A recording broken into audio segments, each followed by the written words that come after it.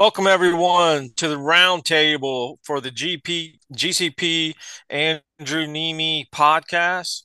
I'm Gene D and have my partner in crime, Wild Bill, here with us also. We also have poker writer and our GCP podcast partner, Ben Saxon. How you guys doing today? Doing great, Gene. Hey, doing Good well, deal. Gene. Before we launch into our roundtable, I'm going to let Bill plug a couple of events we got coming up. So I'm not sure when this is going to air, but I presume it's going to be soon. Right now, we currently have an event at Valley Shreveport, and Gene will talk about that in a little bit because he's up there. If you get this in time, go up there, expecting a decent crowd. Southern Poker is our partner. Valley Shreveport has really stepped up, and I think this is going to be another good event. This is second or third that we've done up there, and we've really enjoyed meeting everybody there. Also, we definitely want to push the fact that the heater is coming up in early January. 3 million in guarantees. I think the event, the way it's constructed, the schedule is constructed, is pretty much unmissable. If you play poker in the South, you got to go there and play. There's going to be huge prize pools, good structures, great people too. I think the Beau Rivage really knocked it out there. So, on that note, let's talk about some of the things that are happening in poker, guys. I know first thing I want to talk about is GCP. We're also going to be in Vegas because we're covering our GCP Tour champion, which is Yusuf Ali, who won a seat in the WPT World Championship. And we also, via mystery tickets and satellites, have put five other players in. And real quickly, they are Gerald Inman, BJ McBrayer, Buddy Villalobos, Cody Stanford, and Preston McEwen. So those guys are going to be representing the region, representing GCP a little bit, and hopefully we'll make a televised final table. You get to see them in the GCP patch, and we're excited to go there and cover them and promote that. What are you guys' expectations about how those guys are going to fare at the WPT? Yeah, that's a strong lineup as far as our GCP folks that follow us along our GCP path and our events. I mean, Cody, BJ, Preston. I mean, it doesn't get any better than that as far as talent from the GCP area. Yeah, for Yeah, sure. Do we know any other folks from the Gulf South here planning to go out? I know Teddy Connor's going to be playing the main. And yeah, I'm not sure. And any other folks venturing out there? that's right. And I'm glad you brought that up because I completely forgot about the minions. So Right. we did a December minions. We didn't have the full team like we did in the summer, but we were able to get Teddy Connor funded, and he's a great player. I think he will do really well in this format, and I'm excited that he's getting to play. I've heard there's some other players that may go up there. I'm probably going to put a post up in the next couple days asking if anybody's there and we can sweat them. We got recently we did a post where a lot of people were going deep in a WPT in Florida, and I think that got a lot of engagement. But to me, besides the engagement, I was just enjoying, being able to go to one place and track how everybody was doing. So hopefully, we'll have GCPers maybe hearing this or made aware of this that will go to that um, page on our Facebook and wherever we're doing the updates and keep their totals and chip counts and stuff on there too. So we have Teddy funded. How much do we have for the second player already in the? So I didn't pursue a second player. We sold just a little bit over on the shares for Teddy.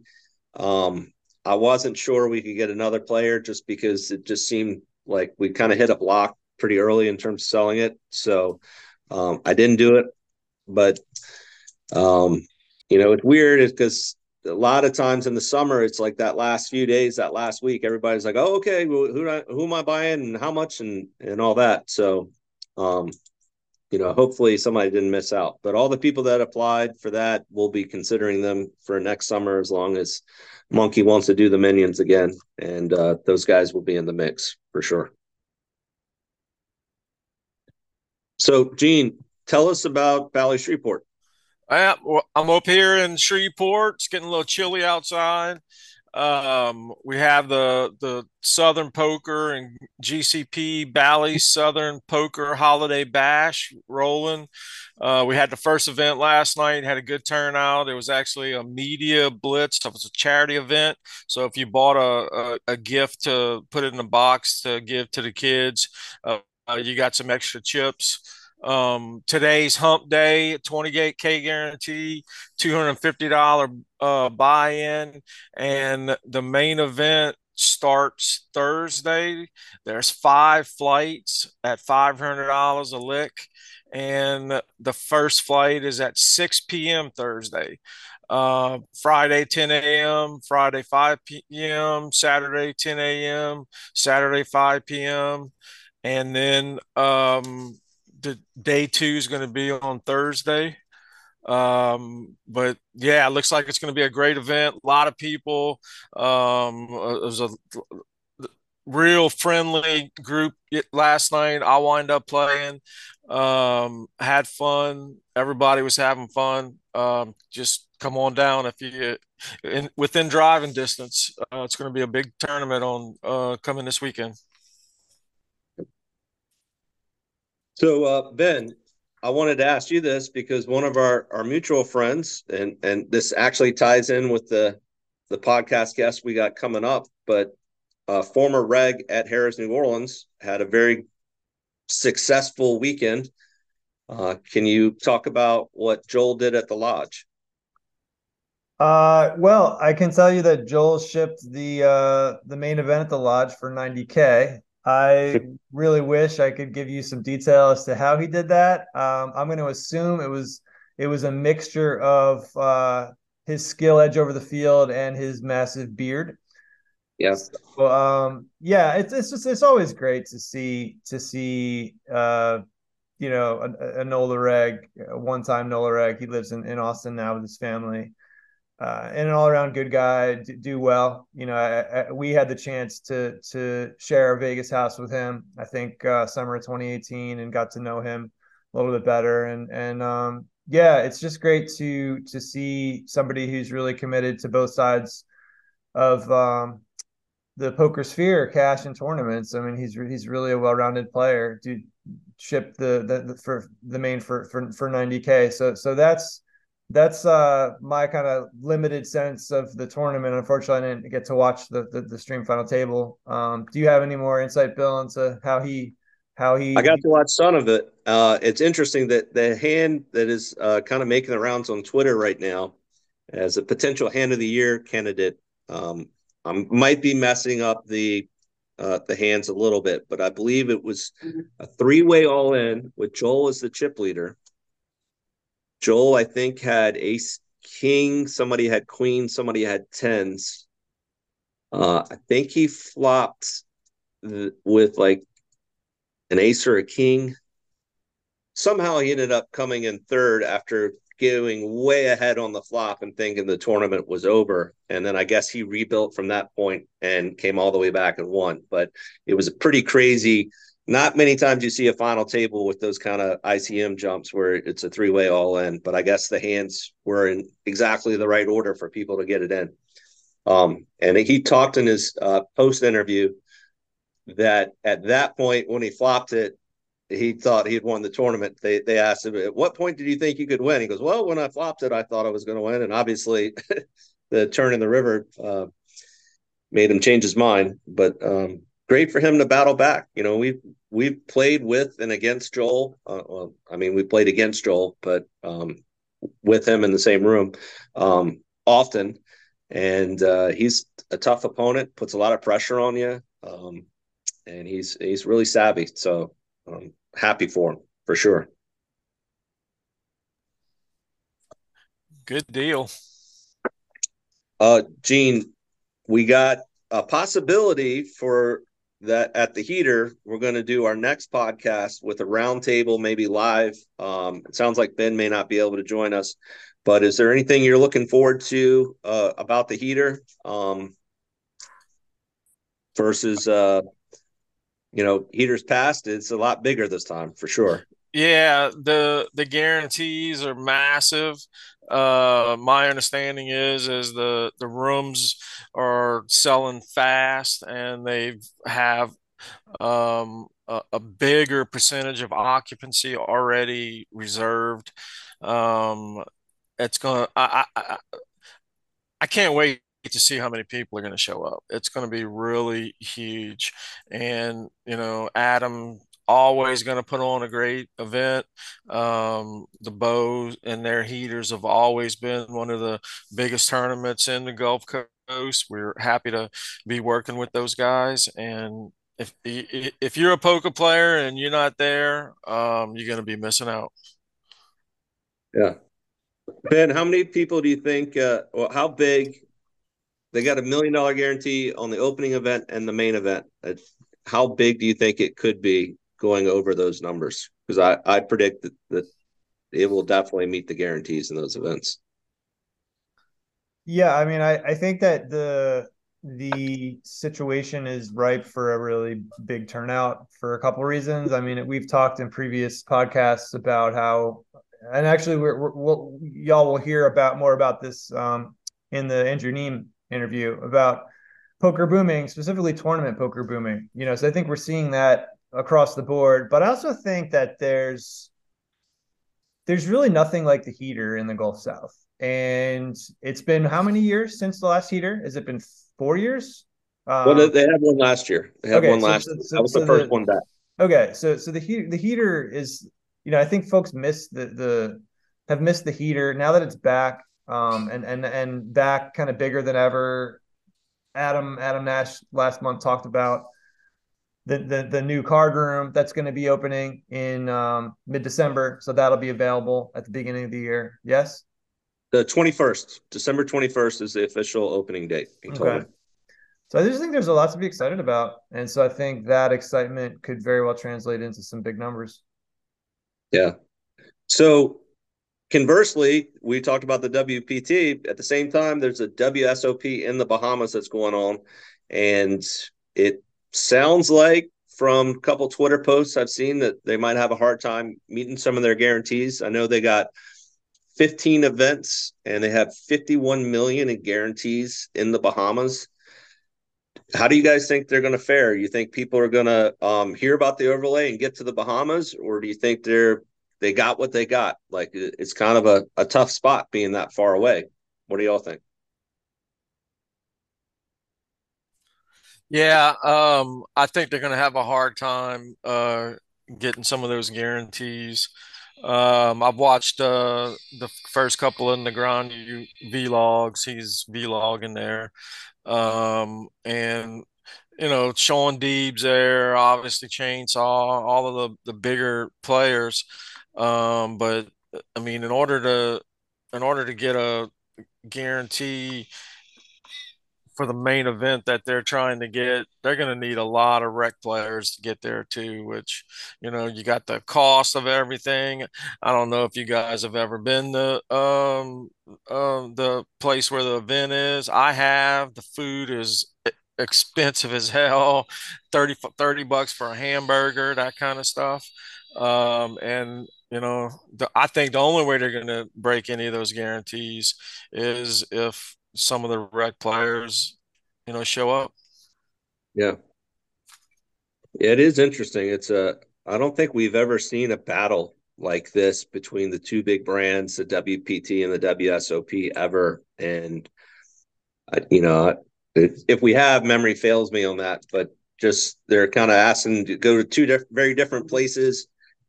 And there's a lot of cheap options for one place in Vegas where you can get a ton of the rec players. And then Atlantis is just so price prohibitive, even though I'm hearing flights are pretty cheap, that it's, I don't know, it's an uphill battle for the WSOP. Hopefully, WSOP kills it. They don't They don't miss any of their guarantees, and same thing with the WPT. Obviously, we're not picking a side just because we got players going to the WPT, but we're hopeful WSOP has a great turnout. Yeah, the flights from Miami to Bahamas are pretty cheap, but Yeah.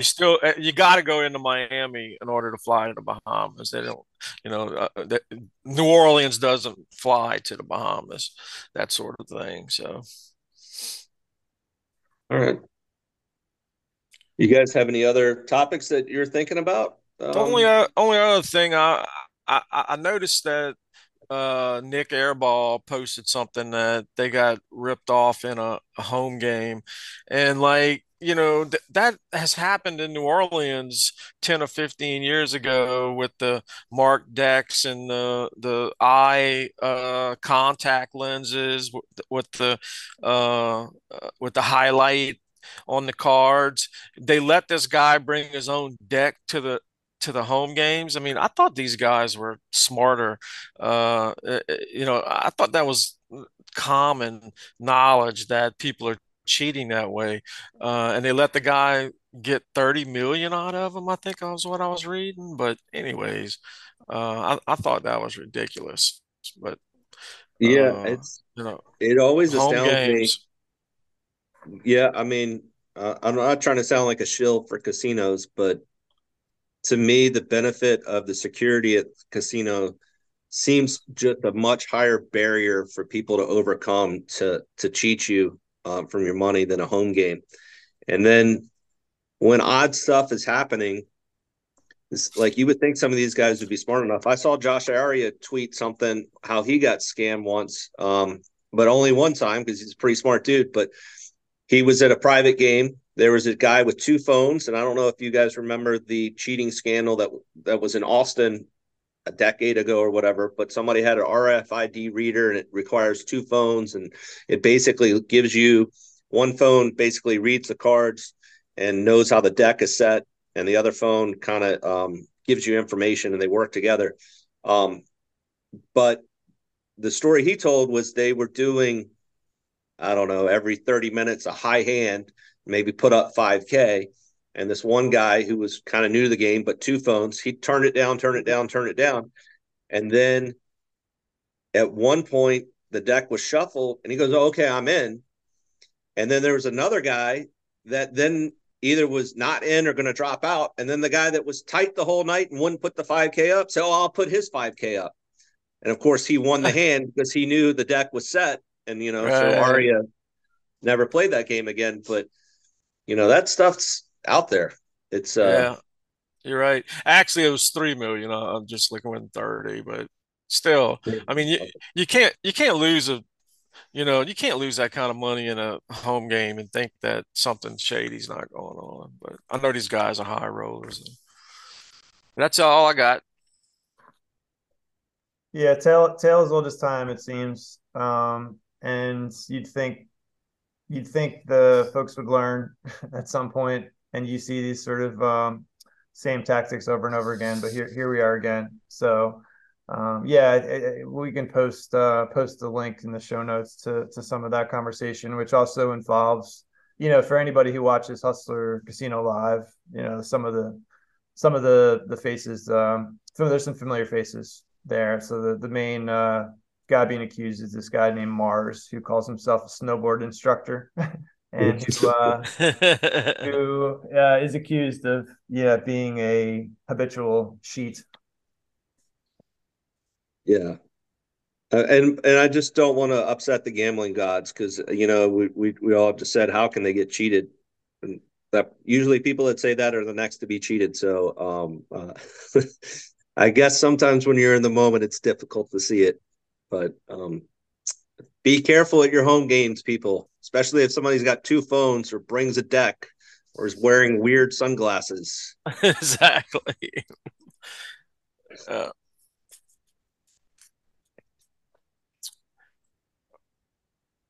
all right, Ben, you want to take us into the podcast? Sure. So I think a lot of listeners will know of this guest.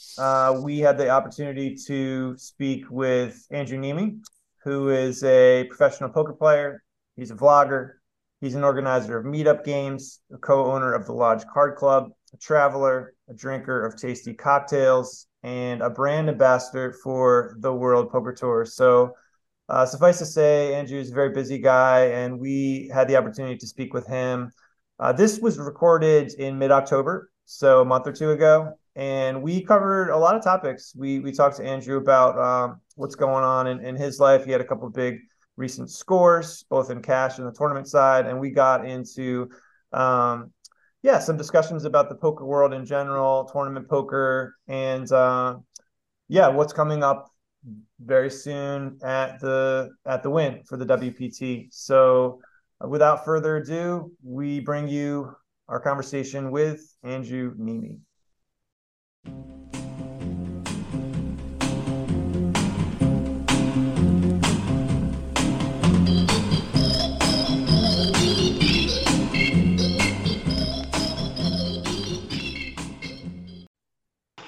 So our guest for this episode is a poker celebrity.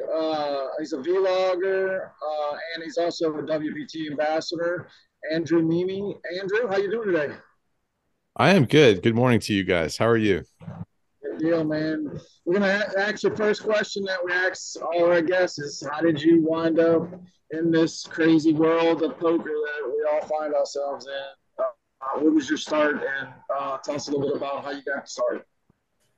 Yeah, so before I was chasing this poker dream, I was actually chasing a different dream. I was working in the music industry, and I started with a job in London right out of college, following an internship over there. Loved that job, and after that work visa expired in the UK, back to the US I came, and I bounced around in Los Angeles between a few different jobs, and I never really found as much enjoyment working in the music industry at those jobs as I did with that first company. And meanwhile, this is in the early to mid 2000s, and poker is really booming during that time, of course, as we all know. And, of course, we all started out as a recreational fish cake, but, over time, I started paying a little bit more attention to some study material and started taking the game a little bit more seriously, enjoying that more than I was at the job. And before you know it, one thing kind of just fell into the other. I started doing a little bit better for myself, playing online poker, definitely a little bit easier back then, back in the day. But yeah, just started becoming a profitable poker player. And before you know it, it's more and more time in poker, less time in the jobs, and kind of became a professional poker player. Hey, Andrew. Yeah, this is Ben Saxton chiming in. Just wanted to follow up a little bit because we have, your poker story and then your vlogging story, which, I think a lot of folks think they go hand in hand. But at first, I mean, you moved to Vegas in the mid 2000s. Is that right? So I was playing online mostly when I was in Los Angeles, but then I moved to LA I would say at the start of 2009, and then essentially switched to predominantly live poker by far at that time. Okay, yeah. So the vlogs came a little bit later. I mean, after you had been grinding for quite a while. Your first vlog was, I think, October of 2016. So yeah, how did the vlogging project get started for you? What was the motivation for that? Yeah, so you're right. So I was very much just on the live grind, just man on a mission, just grinding it out for many years. When I was playing online in Los Angeles, I moved up through the stakes. I started in micro stakes and moved up relatively rapidly, for sure, rapidly by today's standards. But again, poker was definitely much easier back then, especially online poker. So yeah, when I came to Vegas, I essentially tried to do the same thing, but it definitely took a lot longer to do so. But I started out just 1-3 grinder essentially, but eventually moved up to 2-5 after a couple of years. Those are some long, hard fought years of grinding the low stakes. And then in a couple of years later of grinding 2-5, move up to 5-10. But yeah, eventually just kind of felt like it was a little bit of a stagnation for me. Playing 5-10 was doing okay for myself. Definitely not, baller poker player by any stretch, but you know, I was making a living for myself, grinding essentially mainly the 510 game at the Bellagio, the 1500 cap. And I think you can make a low six-figure amount of money if you grind that full time. Um, but just kind of felt like the next step up was some of the best daily cash game grinders. You know, if you're going to play the 10, 20, 40 game at the Bellagio, that can often be, I think, probably the toughest game that runs in the country on a daily basis. Um, so yeah, just like kind of felt like I was kind of stuck, you know. I was doing okay for myself, but felt like I was missing a little something, and you know, maybe a little bit of creativity, and kind of wanted, you know, put that creative juices into a project of some sort. And I'd seen what was going on YouTube with some mainstream creators, and felt like maybe I could make something in the poker world that was on YouTube and came from a creative aspect. Yeah, and I mean, it would be an understatement to say that you've had some success. I mean, your channel is approaching 200,000 subscribers. Fast forward to today, I mean, you're rapidly approaching vlog number 300. And I mean, I am at a point now, you know, I've been a sort of a student in poker, a fanboy of poker for a long time, and there was a time when you know, a couple years ago where I would just gobble up all the vlogs. But I'm at a point now where I feel like I'm just overwhelmed, deluged. There's so much content out there. So I'm wondering, like, do you watch vlogs these days? I mean, they don't, not even poker vlogs. I know you're inspired by, I think, Casey Neistat. So like, what is your relationship to sort of the vlogosphere these days? Yeah, I'm sort of in the same boat as you. There's just so much content out there, and it's kind of impossible to stay on top of all of it, which is kind of awesome. You know, it's cool that there's so many different people that felt the same way, that they could contribute their perspective. And you know, everybody brings a little bit different of something, even though you know a lot of poker blogs follow a similar formula. But you know, if one person is in a different part of the country and they have their own personality, then you know, then that's cool, and they can maybe resonate with a different section of the poker audience more so than some other people. um so yeah, it's tough. I'm not, you know, I'm not going to sit around and watch everybody's 20-minute video, or I wish I could, but there's just not enough time in the day to do so. So yeah, I mean, if something catches my eye, then you know, I'm going to watch it. You know, Rampage has been an exciting he's had an exciting rise through the stakes very rapidly. And you know, if he's buying in for 100K in Barcelona or something, maybe I'll flick that one on. Or if my buddy Brad has got something cool that he's put together, or kind of a special one, then yeah, I'll throw it on there. But you know, if he's playing 510 at the Bellagio, the chances are I've experienced that myself, and maybe I can maybe I can skip one or two. And I know he's not watching all of mine either, so I can say that as well. Yeah, I feel like that's one of the benefits these days is we can kind of dip in and out as we'd like. And you know, you visiting us today gave me a great excuse to update myself on where you are. I watched parts of your last 5 or 10 vlogs just to kind of prepare for this, and it was really enjoyable. And actually, it was a bit of some nostalgia value from a couple years ago, where I would, you know, once your vlog dropped, I would watch it, and I kind of missed that. So it was really great to kind of go back in, and I just wanted to touch on a couple recent updates that can maybe get us from your own vlogs that can get us into a discussion of where we are these days in the poker world. So first of all, tournaments. You dropped a vlog. The title says it all. Biggest cash out, my incredible WSOP main event run from this summer, where you finished. You made it to day 5. Is that right? 164th place. That's right. End of day 5, we made it to. Okay. Yeah. So I mean, talk to us a little bit about that experience. I mean, what was that like? And yeah, how did you make your way through the main? Yeah, that was obviously a special one, and it was my first time cashing the WSOP main, so expectations were not high going into. I think this is like my fifth. I want to say my fifth, not positive, but yeah, somewhere around my fifth WSOP main. Um, and yeah, I just had a rocky day one. It was kind of up and down.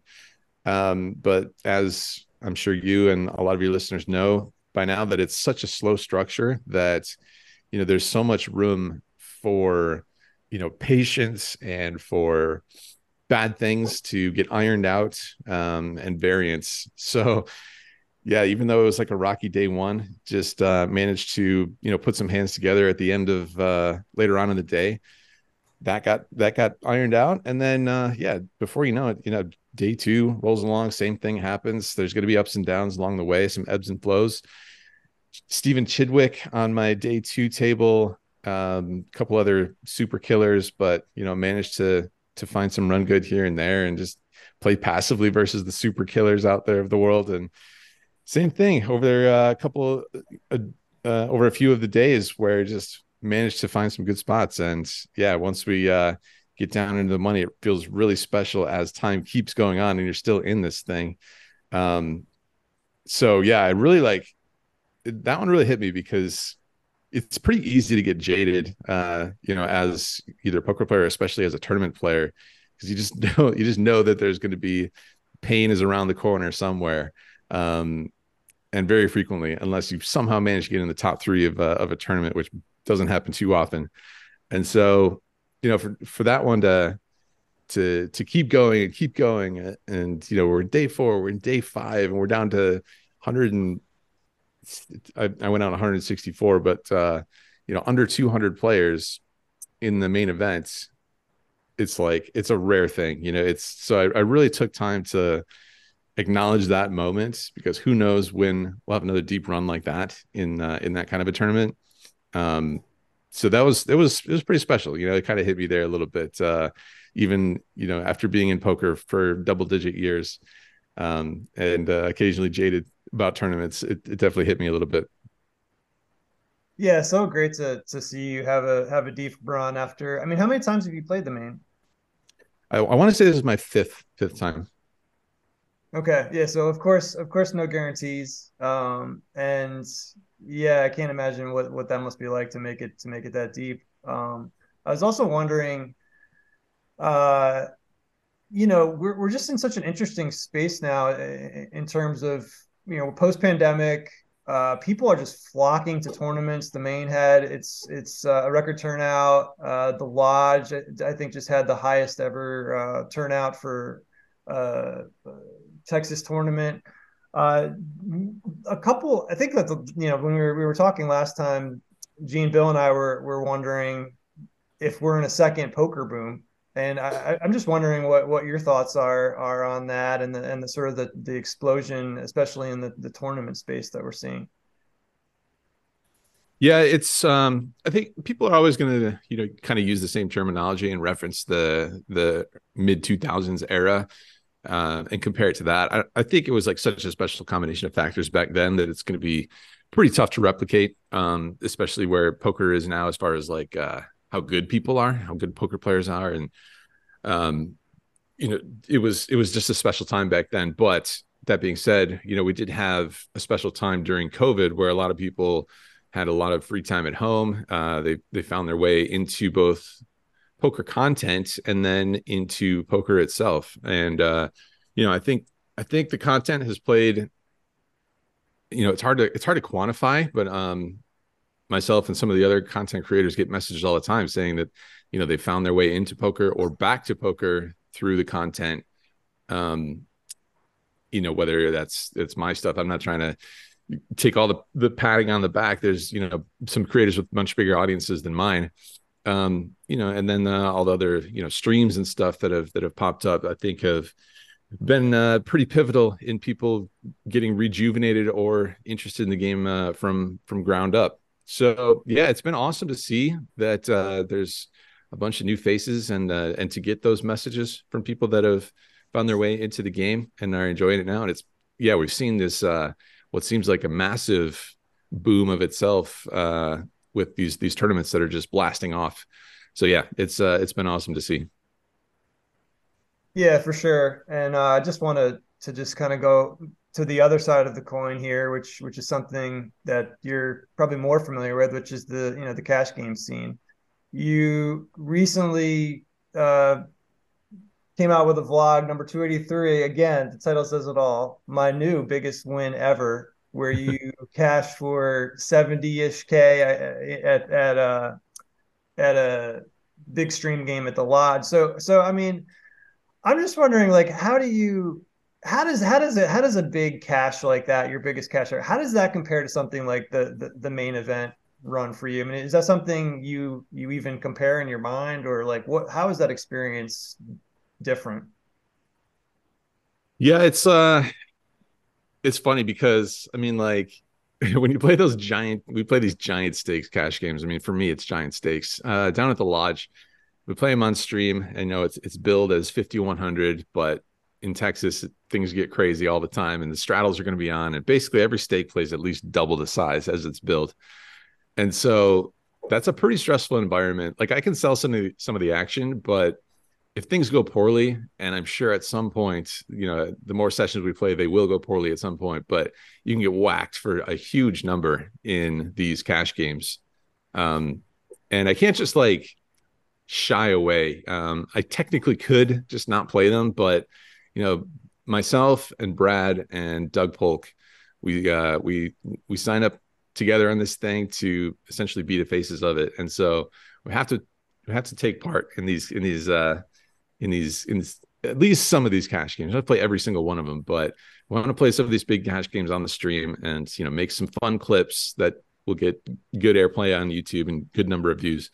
And so it's stressful. While stepping into those big games where people are they're going to splash around. It's not going to be a nitty game. It's going to be a high variance situation. So with the WSOP main event, you know what your downside is going to be. It's going to be that 10K buy-in, and of course you can sell action there as well. But with these high stakes cash games, you could lose your shirt. So it's a stressful scenario, and when it goes well, it's almost like a combination of excitement but also relief that it didn't go extremely poorly. Anytime book a big L in the cash games.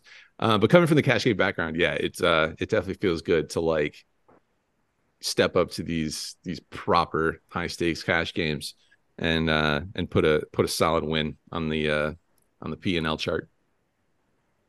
Yeah, absolutely. So yeah, just to sort of get your take on the cash game side of things from more of a macro perspective. People are talking about tournament poker booming, but the other side of that coin is a lot of folks are talking about how public cash games are struggling. And this is something that's been talked about for a while. In particular, Andrew, are you familiar with Charlie Wilmoth? He's an LA cash game player. He has a podcast called Third Man Walking. Yep. I know he does some of the commentary on the Hustler stream, and yeah, he's making some content as well with Mark Goon, who I'm a fan of as well. Yeah, and he's a very very thoughtful guy, and I'll post this link in the show notes. He recently came out with a podcast called On Private Games and Cash Game Poker's Identity Crisis, where he kind of addresses this this movement where players are getting shut out of games are going private, whales are being poached out of the public ecosystem and kind of insulated in these private games. And I mention this because I know you've spoken about this in at least one of your vlogs. I don't know which one it was. This was a couple of years ago, but I'm just wondering, what your thoughts are on this tension between public casino games and then the private scene that's kind of sprouted up alongside it. And if you see yourself, having a role one way or the other in shaping public games, I just love to hear kind of where you fall on that these days. Yeah, so it to me it just kind of feels like it's sort of become a natural evolution. Although it is a little surprising because for the longest time we sort of assumed that private games in casinos were not legal, according to the gaming board. And apparently that was just wrong, because we very much see what are essentially private games in the casinos. But I guess there was just like far less of a need for them back in the day when poker was very much less studied. The mass access playing pool there was just more games at higher stakes. And, now those games have sort of died off. And part of that reason might be because the games are so studied and tough, but also because of these private games where, people have sort of poached players into them. And that's just been this evolution over time from like I said, the mass, the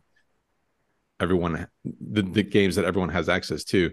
Um, I don't know if there's like I don't know if there's a like a particular solution that you can point to, because I feel like that should be a service that's available at the casino. If you just want to play with your buddies or whatever lineup that you have, then why not have that as a service? And that is essentially what a private game is. That's like we want to play with each other and nobody else. And or at least start the table that way, start an 8 or 7-handed table.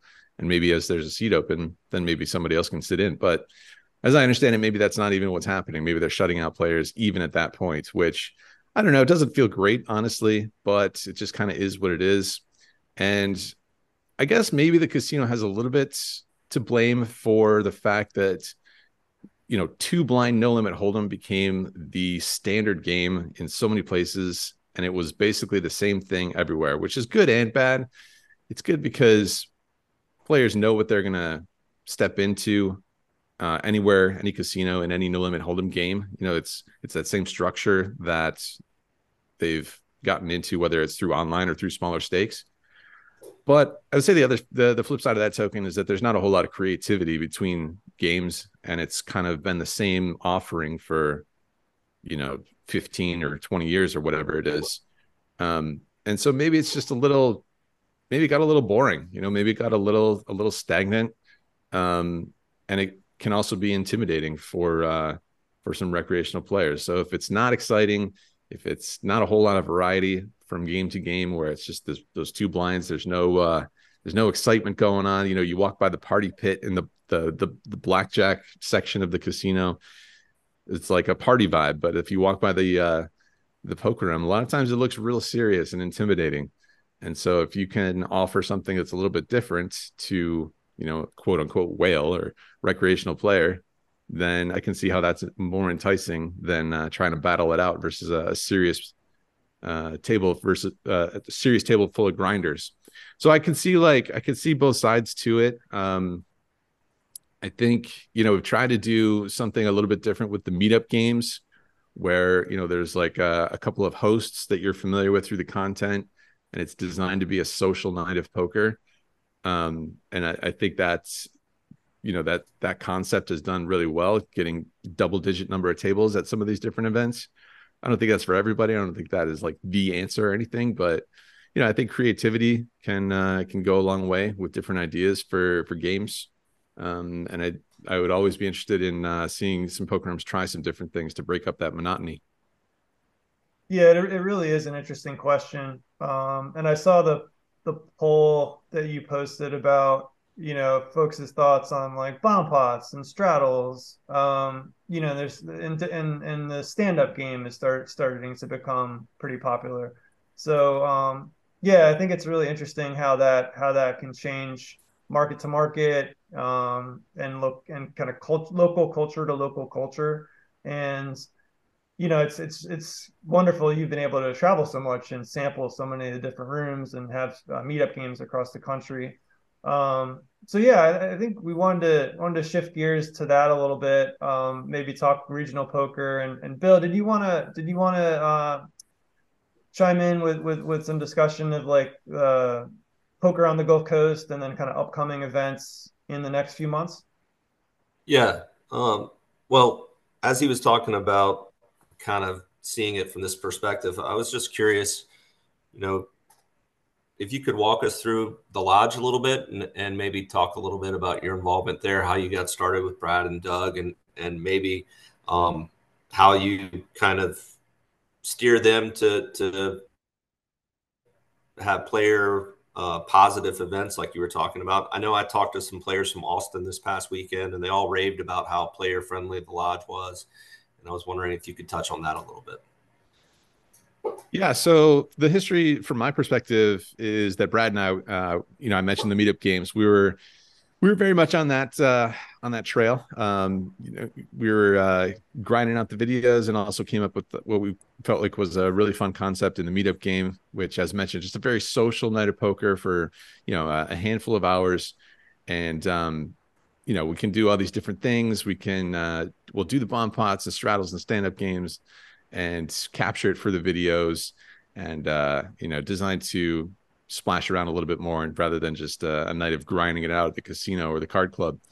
Yeah, and that concept did really well. And we put a bunch of those together in a lot of different corners of the country, as well as a couple of international ones as well. And so yeah, the that as mentioned, that concept did really well, and we always felt like the next step, rather than promoting all these different casino entities, it would be awesome if we could point inward with this thing and use the vlogs and the YouTube channel and the meetup games to promote our own property, which was basically like a pipe dream, because for Brad and I, we had no casino or poker room operation experience.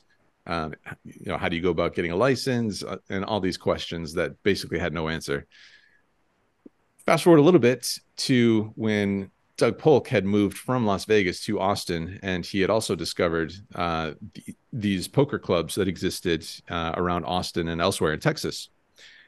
And so, he was sort of looking for the next thing in his career as well. And he was looking to play a little bit less. And he had also reached this point, I think, with the channel where he wasn't sure what he wanted to do in that regard. And he sort of had the same idea. What if he had his own space? What if he had his own poker club? And he had discovered these other clubs, and thought, why not? Why not me? And to use his promotional apparatus as well to be able to do that. And so he connected with us and said, I wonder if we can all link up on this sort of thing and start our own club. And we said, yeah, we've always had a similar idea, but had no idea how to take the next step on it. And he thought that we could put out the word and start the hiring process for a club. So once word gets out, the clubs themselves are going to hear about it, and the lodge did hear about it and reached out and said, we have a much better idea than you guys starting your own club and all of us competing. Why don't we all work together? You guys can come in on the lodge. We can link up. We can provide all of the operational experience. We've been doing a great job down here, we feel like, and we had heard that as well. We heard that from so many people, it was their favorite place to play poker, which, from a lot of grumpy poker players, it's hard to get a lot of positivity out of them a lot of the time. So yeah, they had something really special going on there at the lodge, and they were doing great. And so it felt like it made a lot of sense, and it would save us a ton of time.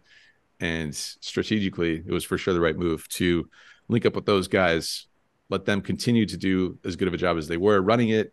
And it does feel like it is the friendliest poker club that or poker experience that I've had anywhere. Every time I go down there, it's like, so many smiling faces. It's just a good vibe, it feels like. And I think it goes from the top down, and it starts with the employees and everybody it's like you mentioned, like we've heard from so many people still going forward that they have such a great time there. It's a friendly room, it's a friendly vibe, and that's like something that's, I think, all of us are really proud to be a part of now. And we just want to put as big of a spotlight on that as we can through the content and however else we can try and do that. So I know with your travels, you've played poker, just about everywhere in the United States that's got a poker scene. And I was curious what your thoughts are playing on the Gulf Coast. I believe you played previously at the Beau Rivage. Is that right? And you also came down for the heater last year. Yep. What do you think of the poker in the South? Yeah, it's I'd say it's pretty special. It's all the games at the Beau, all the cash games are uncapped, if I'm not mistaken.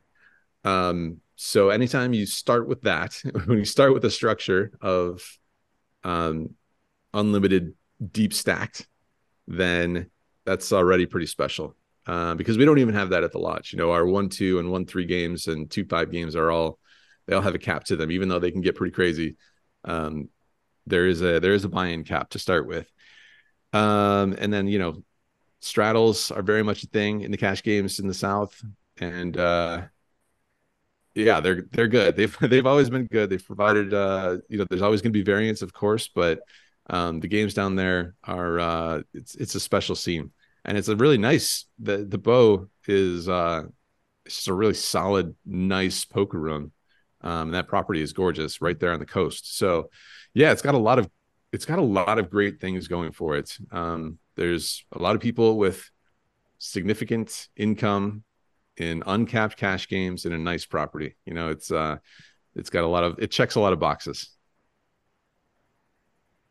For sure. That's one of our favorite places to play for those reasons, and just great people as well.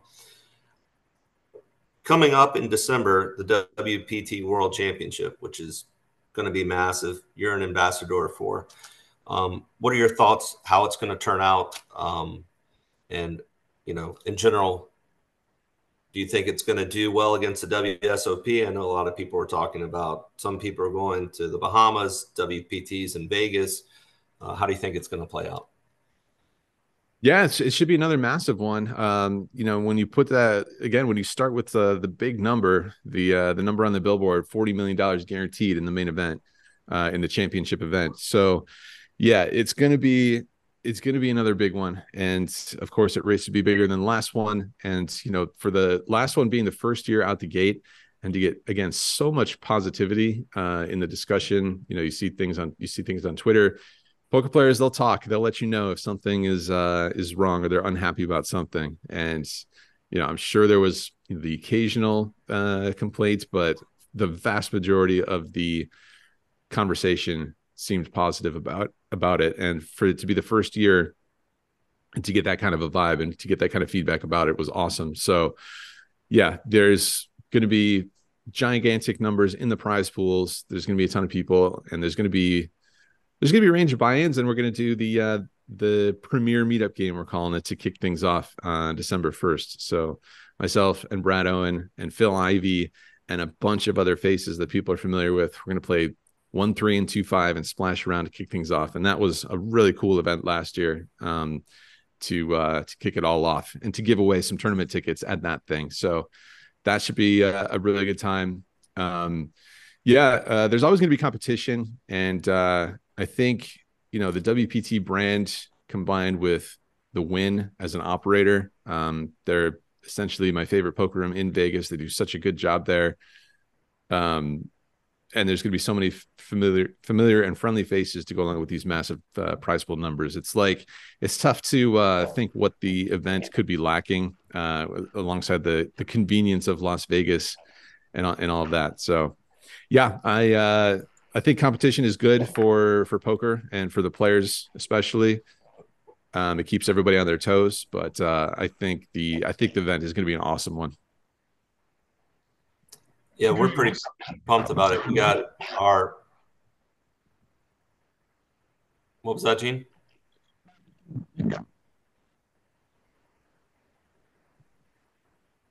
All right. Well, I was going to say we're pretty pumped about it. We got our GCP Tour player. We had a championship in March, and the winner of that got a seat into the World Championship at the Wen in December. So we're going to be there following some people, and we're pretty excited. Are you going to get to play any of the tournaments, or small schedule, big schedule? What are your thoughts? Yeah, I'm there to partake. I'm there to fire. So I'll be kicking off things like I said, part of the meetup game. But then I'll be hopping in there. There's mystery bounty tournaments are always awesome. I'll be in that one. We got the Prime Championship. We got the World Championship events. I'm definitely in all of those. There was a fun tag team event last year that Brad and I played. So yeah, I'm there to partake. I'll be locked in and there for the entirety of the event. Awesome. What was the format on that tag team event? I think it was actually a double board bomb pot tag team event. So wow. that was pretty fun. I should have the schedule in front of me. I don't know if you guys do, to see if that's still there on the schedule, but Yeah, there's just like there's a range of buy-ins. I know there's a $600 buy-in tournament. So it's not just 10Ks and not just high roller events, even though we do have the $1 million event, which should be cool to see go down. But yeah, there's obviously like a huge range. There's the meetup game, which is very approachable stakes. To be able to like just be in the same room and potentially be able to play 1-3 or 2-5 with Phil Ivey, is pretty dope. I think that was a super special day for myself and for Brad to see like the culmination of the meetup game. We were lucky to have Doyle at that one, um, and a lot of other friendly faces at that one as well. So yeah, it's just a super cool event in a lot of different ways. I'm guessing that's not going to be uncapped, that game. Huh? That game is not uncapped, and in fact, they really encourage us ambassadors to buy in for the minimum, because there's all these different promotions where you can win drawing tickets, and then we're going to give away one world championship seat at the meetup game, as well as 5 1K seats to the Prime Championship. So, and different ways to do that. You can win if you win a hand with 10 deuce, you get a drawing ticket. If you get all in versus an ambassador, you get a drawing ticket. So yeah, they want us to buy it for the minimum to make it easier for people to get all in against us. And it's just like the room is just absolutely buzzing during this meetup game with all that action and all these familiar faces in the room. Wow, that sounds a lot of fun. That I wish I could make that. I'm planning on coming in a little later. I'll have to look at my calendar, see if I could go to that. That should be a blast for sure. Ben, do you have any more questions for Andrew? I have one, maybe two more. Hit me. So yeah, I mean, as you've been talking, it's very clear that you wear a lot of hats. You have a lot of roles. We haven't. There's so much that we haven't talked about. Um, yeah, I'm just wondering, like, what role is giving you the most joy right now when you think about all the all the tasks in your work life at the moment. Yeah, I would say the variety of them brings the most joy to me. I would say when I was really unsure about when I had the most questions about what I was up to, it was when I was just on the grind, just on the grind solo, just like grinding out those 5-10 games at the Bellagio every single day, which, I'm not really looking to complain about that, because, that's like a lot of people are just trying to get to that spot, and they sort of view the poker dream as that, just being able to show up. If you want to take a day off, you can do that. If you want to cut your session short, you can do that. If you want to play all night long, you're feeling good, you can do that in poker. So that's cool. I've always liked that about cash games, but I definitely felt like I was missing out on a little bit of something personally. And so yeah, being able to like have the creative outlets on the YouTube channel and to have the partnership with the World Poker Tour to go to some different places and capture that I wouldn't be able to on my own. I've been to Cambodia twice within the past like couple of years, and did a meetup game over there, which is something I could not have fathomed even a handful of years ago, but that's something that happened. To be able to go do that and travel around with them, it's such an awesome brand in poker. And then to be a part of such an awesome team down in Austin at the Lodge, and to go down there and hang out in that room, like I said, with so many smiling faces in a poker room is amazing, and I'm pretty lucky to be a part of that team. So to just be able to like bounce back and forth and not just do one thing, and to have that variety is awesome. I wouldn't say there's one I want to pick and do every day, but yeah, it's just like for me having that variety is pretty amazing. Yeah. I mean, I can imagine the variety be very rewarding and challenging at the same time, as you've mentioned recently. I mean, you've talked about how it's difficult to be creative and competitive at the same time. Like Mm-hmm. I was thinking just about that recent high stakes big score where you have these big swings in the cash game, five figure swings, and then at the same time you're expected to vlog and be creative. So in thinking about like you're almost at vlog number 300, there's been an evolution in your own creative approach. Where do you envision I don't know if you know you can answer this question, but I'm just wondering where you envision the vlog going moving forward. Yeah, it's a good question. I'll just tell you right away. I don't know if I have the answer. Just because for a couple of reasons. A, it's like it's just really tough to predict what will go down and what we'll be looking at. You know, there's like I said, there's a bunch of things that have happened over the past handful of years that I could not have foreseen. You know, like with the having being a part of a card club in Austin, Texas was not on the vision board. And you know, going to different places with WPT uh, has been fantastic, but hard to predict as well. So yeah, it's tough to like really nail down. You know, I do worry that like yeah, I mentioned a little bit before that there's kind of like this set formula for poker blogs where you know there's a quick intro. The meat of it is a lot of poker hands, which people love, but as a content creator, it gets a little formulaic and repetitive in its own way. So yeah, I don't know. I've been kicking around these questions a lot in my head. You know, what do I want to capture exactly? Uh, that I can, you know, not get too stuck in the same routine capturing. And that's just gonna be like I think a process, you know, that I'm still working through and will always be working on mentally as well as like trying different things. So yeah, I don't know. I think you know, if it means like, you know, plugging away at the on the tour, capturing more poker games wherever they take me, or spending more time in Austin, Texas, it'll be okay. It's not like any of those things are too terrible of a thing. But yeah, I don't have any particular grand vision for which direction I really want to try and drive this thing towards. Just trying to soak it all in at the moment for the most part. Gene, did you have a question? Andrew, with us being in Louisiana and all the Texas crowd runs, you know, we always hear the rumors. We know the casino's got a big, huge lobby.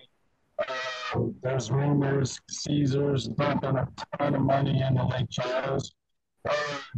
Is there anything that you guys are seeing or hearing as far as coming out of legislation as far as those crowd runs are there?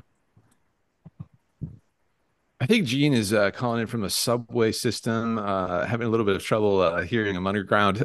But maybe one of you guys can give me the gist of that question. Yeah, I'm right with you. I think what I heard was that I was wondering if you could speak to some of the legislation in Western Louisiana around Lake Charles. Bill, is that what you heard? I think Western Louisiana and Texas, maybe more so as it relates to casinos possibly coming to Texas or card rooms themselves, and just I guess the legal landscape that y'all might be facing right now.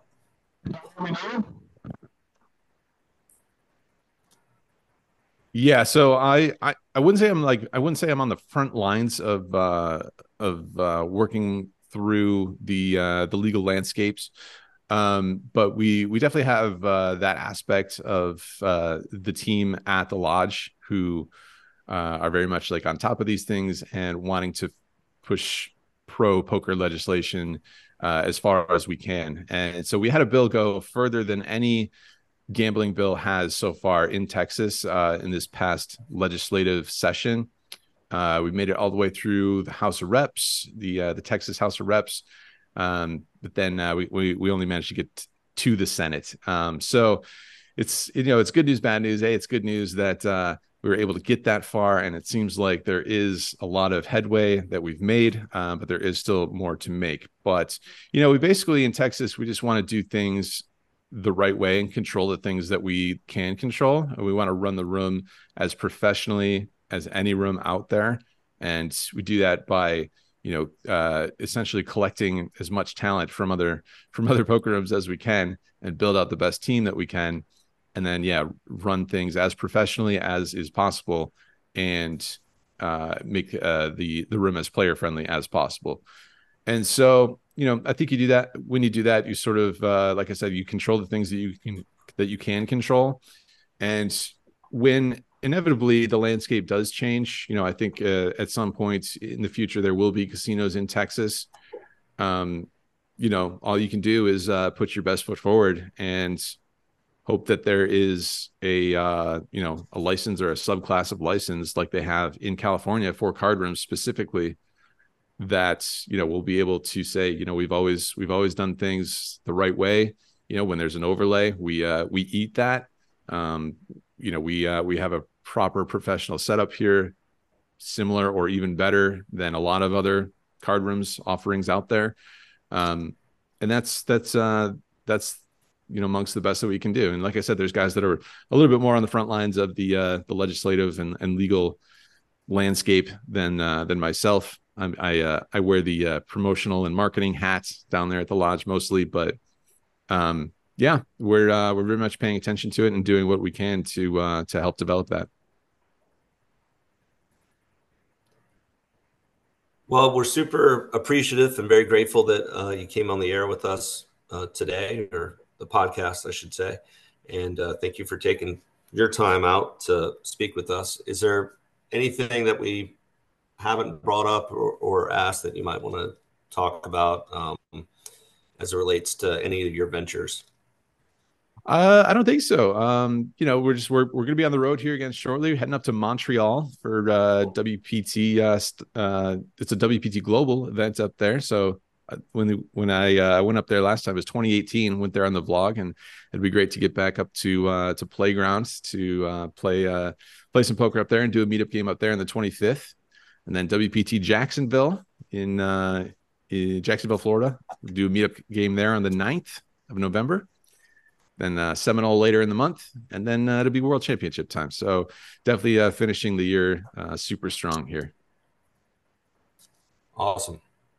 Thanks again, Andrew. I think that's good from us, unless right. Ben or Gene wants to dial in from Serbia or wherever it was that he was calling from on that very dubious landline. Thanks again. We'll see you next time. Thanks, guys. Appreciate it.